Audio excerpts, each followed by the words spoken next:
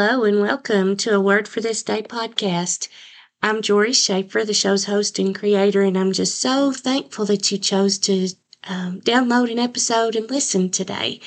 Thank you for continuing to download episodes. If you're a regular listener, thank you for sharing with friends and family. And if you're a new listener, welcome. We're so glad you're here. Time of this recording, we've just surpassed 3,500 downloads, which is totally a God thing. It's not anything that I'm doing. It is just all Him, and I'm just so thankful for that. So thankful that people would want to hear the Word and study it more. And I would invite you just to continue to share. And I've prayed for you this morning that God would continue to give you a hunger and a thirst for Him and for time in His Word, and that through the power of His Holy Spirit, He would give you more understanding. And I pray that you will, with that hunger, want to spend more time not just listening to me or to some other teacher, but to really dig into the Word for yourself. You know, when I started this process, when God put it on my heart, over 2 years ago to start searching for verses of the day. Even before that, for about a year or two, He had really laid on my heart when I was trying to decide what Bible study I was going to do at the beginning of a new year. He said in my spirit, it was like, just me, just the Word, just me. And that is not to say that other Bible studies are not just so important and so useful. I've learned so much from wonderful teachers, and I still do. But at that time in my life, at that season, the Lord was saying to me, I don't want you to read what I have given other people. I just want you to read what I've given you in the Word. And that started such a wonderful journey. I have grown so much because while teachers are helpful, and I hope I'm helpful to point you to the Word, the ultimate teacher is the Holy Spirit. You know, God inspired men to write these words by the power of the Holy Spirit. And if we have the Holy Spirit inside us, we have that teacher inside us, but we have to slow down. We have to take the time. We have to try to get rid of distractions, and He will just continue to show us and teach us. And that's what I'm hoping to do with you in this podcast, is to show you how His Word confirms His Word, and maybe give you skills for you to be able to search and do this on your own as well. And friend, He is faithful. If you ask for that direction and that understanding, it may not come in just a minute like a lightning bolt, but He will give it the more you seek and the more you search. I love this from Jeremiah 33, chapter 3. It says, call to me and I will answer you and will tell you great and hidden things that you have not known. He is just so faithful to teach His children, but we have to want that. We have to desire to be closer to Him. And I pray that you will. So today we are back in the book of Ephesians. Our verse for the day for February the 13th of 2022 is found in the book, or the letter to the Ephesians, in Ephesians 2:13.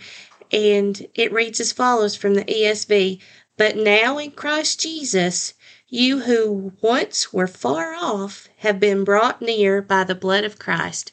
Oh my, there is so much material in just these few words here that I don't know that we can get to all of it, but I pray that God will help me to share the high points with you, and then you can go back and do more searching and studying on your own, Lord willing. So again, as I mentioned, we're back in the book of Ephesians. We talked about a verse in Ephesians just 5 days ago. So I did a lot of background on that February the 8th episode about more about Paul and about the Ephesian church. But I'll just recap it if you're a first-time listener, and it's always good to just re-jog your memory. And I tell you, this repetition, I worried, or in the past I've worried about, well, I've already talked about such and such verse, or I've already used that as a reference, but you cannot read and reread and reread and reread and restudy God's Word too much. And when you start to get a glimpse of how it all fits together, it's just such a joy and such a comfort. And it's really neat to come back to these verses that you're getting to know more and more. It just cements it down in your depths, down in your heart. And so I think repetition is good. And the Lord repeated things over and over throughout the scripture, and it's just so neat to see that. But again, this is a letter written by the Apostle Paul to the church at Ephesus. And we know that because in Ephesians chapter 1, verse 1, it says, Paul, an apostle of Christ Jesus by the will of God, to the saints who are in Ephesus and are faithful in Christ Jesus, grace to you and peace from God our Father and the Lord Jesus Christ. So we talked about that Ephesus was one of the churches that had been established on Paul's missionary journeys. We think that Priscilla and Aquila, who are mentioned in the book of Acts, who were fellow workers with Paul, were probably the ones who really helped to get this started. And Paul went himself and was there for some time, teaching and preaching and pastoring the church in Ephesus. And then we know that after Paul left, that he left Timothy to stay there and continue. And we see that in 1 Timothy chapter 1, verse 3, it says, as I urged you when I was going to Macedonia, remain at Ephesus so that you may charge certain persons not to teach any different doctrine. And so Paul had a long running relationship with the Ephesians, and we read and we'll see in today's reading that the Ephesians started out as Gentiles. They were non-Jews. And so Paul spends this time in this letter that he wrote from prison. It's one of the prison epistles, along with Philippians, Colossians, and Philemon. He spends time talking about the spiritual blessings that they have in Christ, and then goes on to tell more, as we read about in chapter 2, about God's grace and the salvation that comes only by His grace and not by works. And it's by grace through faith, not by works. And then we get up to today's passage. And I'm going to back up a couple of verses because I think we need this whole context, as I mentioned over and over and over again. Context is so important. We can't just pull out one verse and make all of our doctrine or our position or anything else just with one verse. It has to, we have to see where it falls in Scripture, and it needs to be confirmed by other Scriptures. And so be very wary of teachers who will just pick one verse and hang all their hat, so to speak, on that one verse. This is how you'll know what the truth is. You need to be in God's Word so that you will be able to tell what is true and what is not, and if they're off base or whatnot. So we'll start today in backing up in Ephesians chapter 2, verse 11, and we'll read through our verse for the day. It says, therefore remember that at one time you Gentiles in the flesh, called the uncircumcision by what is called the circumcision, which is made in the flesh by hands, remember that you were at one time separated from Christ, alienated from the commonwealth of Israel, and strangers to the covenants of promise, having no hope and without God in the world. But now in Christ Jesus, you who once were far off have been brought near by the blood of Christ. For He Himself is our peace, who has made us both one, and has broken down in His flesh the dividing wall of hostility by abolishing the law of commandments expressed in ordinances, that He might create in Himself one new man in place of the two, so making peace, and might reconcile us both to God in one body through the cross, thereby killing the hostility. And He came and preached peace to you who were far off, and peace to those who are near. For through Him we both have access in one Spirit to the Father. Oh my, so much doctrine here, so much foundational truth. So when we park back in our verse today and it says, "But now in Christ Jesus, you who once were far off have been brought near by the blood of Christ," we need to understand what Paul means by once you were far off. And he tells us in the verses ahead and the verses after our verse for the day. But so what does it mean to be far off? Well, back up, he says in verse 11, "Therefore remember that at one time you Gentiles, or so you non-Jews, in the flesh, called the uncircumcision by what is called the circumcision. Remember that you were at that time separated from Christ." So the big deal here is, and we see this throughout the New Testament, especially in Paul's letters, and we've talked about this several times in previous episodes. There were laws set forth in the Old Testament time, the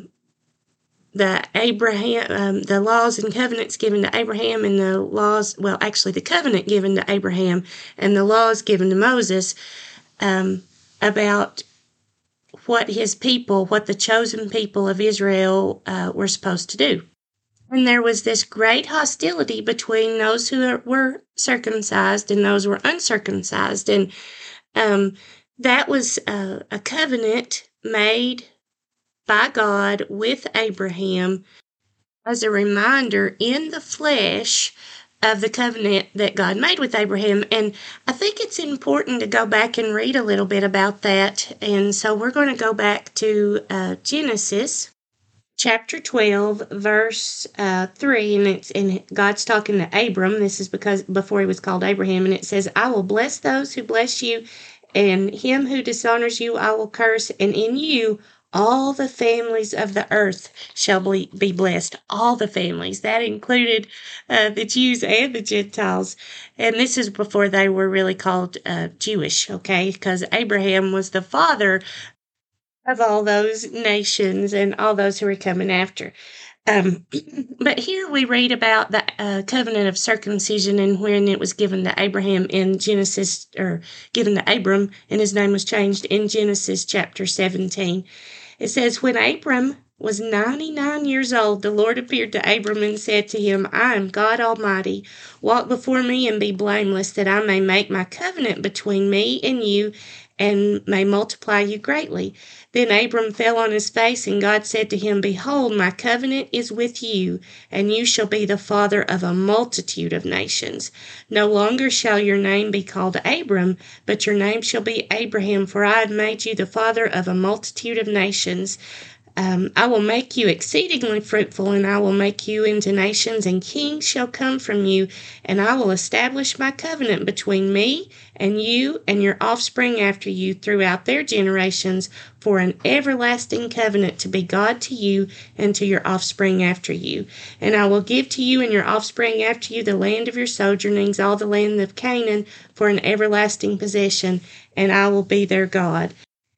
And he continues in verse 9, he says, "And God said to Abraham, As for you, you shall keep my covenant, you and your offspring after you throughout their generations. This is my covenant which you shall keep between me and you and your offspring after you. Every male among you shall be circumcised. You shall be circumcised in the flesh of your foreskins, and it shall be a sign of the covenant between me and you.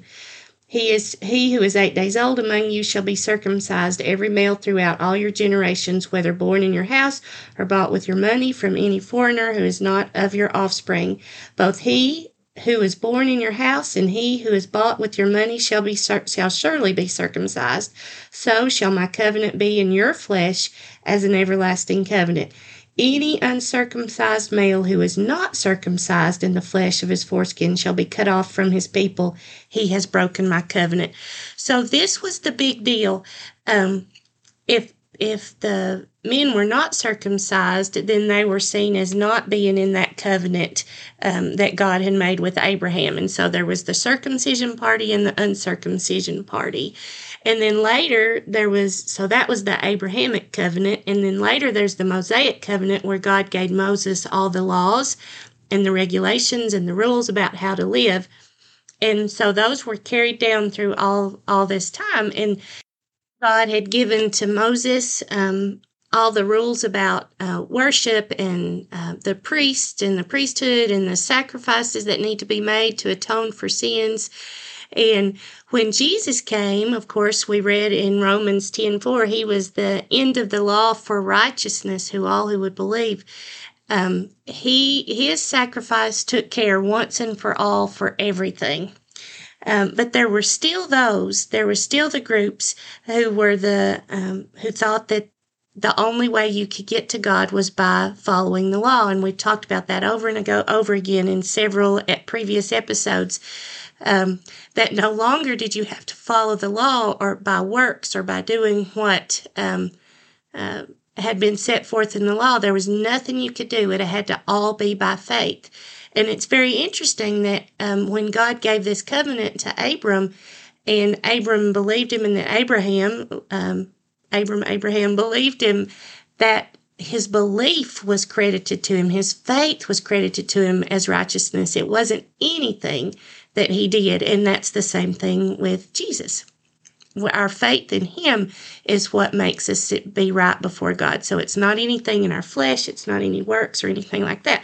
So when you read back here in the verses leading up to our verse for the day, it says, remember that you were at that time separated from Christ, alienated from the commonwealth of Israel, and strangers to the covenants of promise, having no hope and without God in the world. But now, in Christ Jesus, you who once were far off have been brought near by the blood of Christ. So he was saying, you didn't have, you weren't a part as a Gentile of this commonwealth of Israel. You were strangers to those covenants, the Abrahamic covenant and the Mosaic covenant that we just talked about. You had no hope, and you were without God in the world. But now, in Christ Jesus, you who once were far off have been brought near by the blood of Christ. And he goes on to say, he's broken down that wall of hostility and making these two groups as one family of God, in which all of the nation, he had told Abraham, through you, all the families of the earth will be blessed. And so there would be no more separation. It's one family of God. And I love this in Romans. We've read this before. But if we back up to Romans chapter 3, verse 21, it says, but now the righteousness of God has been manifested apart from the law. Although the law and the prophets bear witness to it, the righteousness of God through faith in Jesus Christ for all who believe. For there is no distinction, for all have sinned and fall short of the glory of God and are justified by his grace as a gift through the redemption that is in Christ Jesus, by whom God put forward as a propitiation or an appeasement by his blood to be received by faith. This was to show God's righteousness, because in his divine forbearance he's passed over former sins. And then we see in Ephesians chapter 1, verse 7, it says, in him we have redemption through his blood, the forgiveness of our trespasses according to the riches of his grace.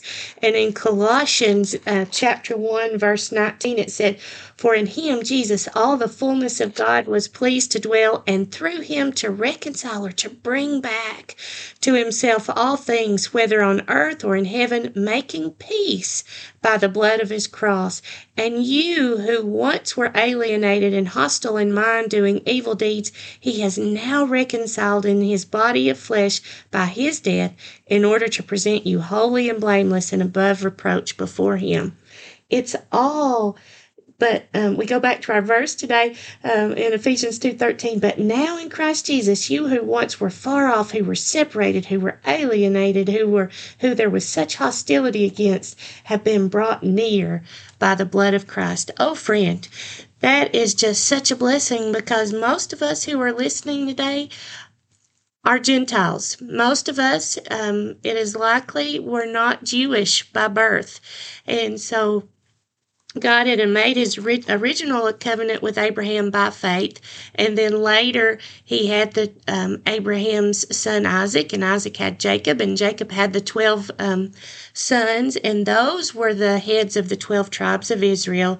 It's those that were those chosen people that were pulled out, who God gave Moses the covenants and the law to give to about how they should live.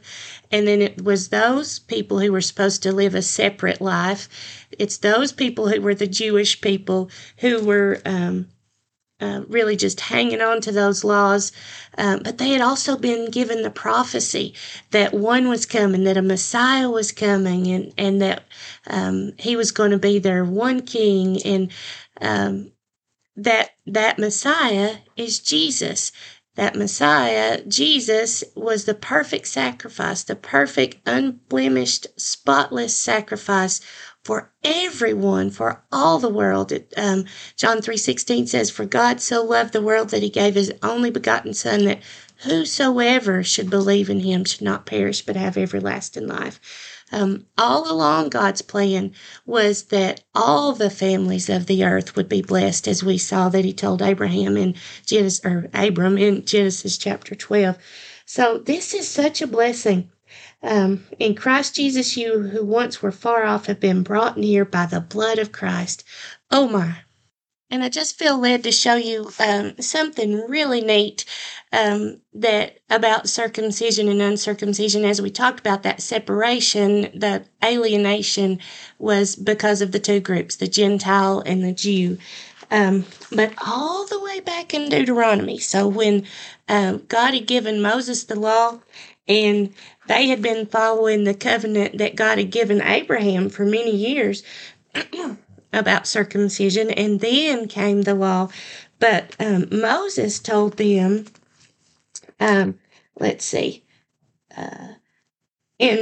Deuteronomy chapter 10, verse 16, it says, "Circumcise therefore the foreskin of your heart, and no longer be stubborn. For the Lord your God is God of gods and Lord of lords, the great, the mighty, and the awesome God, who is not partial and takes no bribe."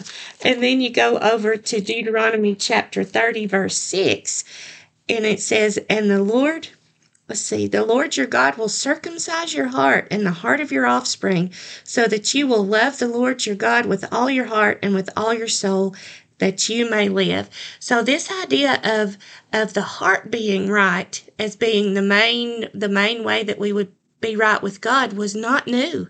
It was not just a New Testament thing. And if the people had been able to see that all along, that it's a matter of the heart, and we talked about this yesterday, it really is a matter of the heart. And so that circumcision was a symbol of putting off, both a symbol of a covenant, but also putting away sin, because it's sin that separates us from God. But his blood, the blood of Jesus, the blood of that sacrifice, is what brought us back near. That's what made us be in right relationship with God the Father. And oh, we need to thank Jesus for the blood. Thank him for shedding his blood for you. I thank him for shedding his blood for me and for the whole world, because otherwise we would have stayed far off, alienated from him, and then would be separated from him and God the Father eternally if we didn't have this precious gift of grace and this gift of salvation that he's given. And I love this from Galatians chapter 6, verse 15. It says, "For neither circumcision counts for anything, nor uncircumcision, but a new creation." And we read in 2 Corinthians chapter 5, verse 17, "Therefore, if anyone is in Christ, he is a new creation. The old has passed away. Behold, the new has come. All this is from God, who through Christ reconciled us to himself and gave us the ministry of reconciliation. That is, in Christ, God was reconciling the world to himself, not counting their trespasses against them, and entrusting to us the message of reconciliation." So that reconciliation, that bringing back, that bringing away from far to near, and making everything good between the two parties is what we have. Oh, friend, I pray that this has been a blessing to you today, and I want to just remind you to read God's Word, to study God's Word, to live God's Word, and to share God's Word. And I'm going to close with this little passage from Hebrews chapter 10, verse 19. Therefore, brothers, since we have confidence to enter the holy places, that's to come back near, by the blood of Jesus, by the new and living way that he opened for us through the curtain that is through his flesh, and since we have a great priest over the house of God, let us draw near with a true heart, in full assurance of faith, with our hearts sprinkled clean from an evil conscience, and our bodies washed with pure water. Let us hold fast to the confession of our hope without wavering, for he who promised is faithful. Blessings to you, friend. Until next time.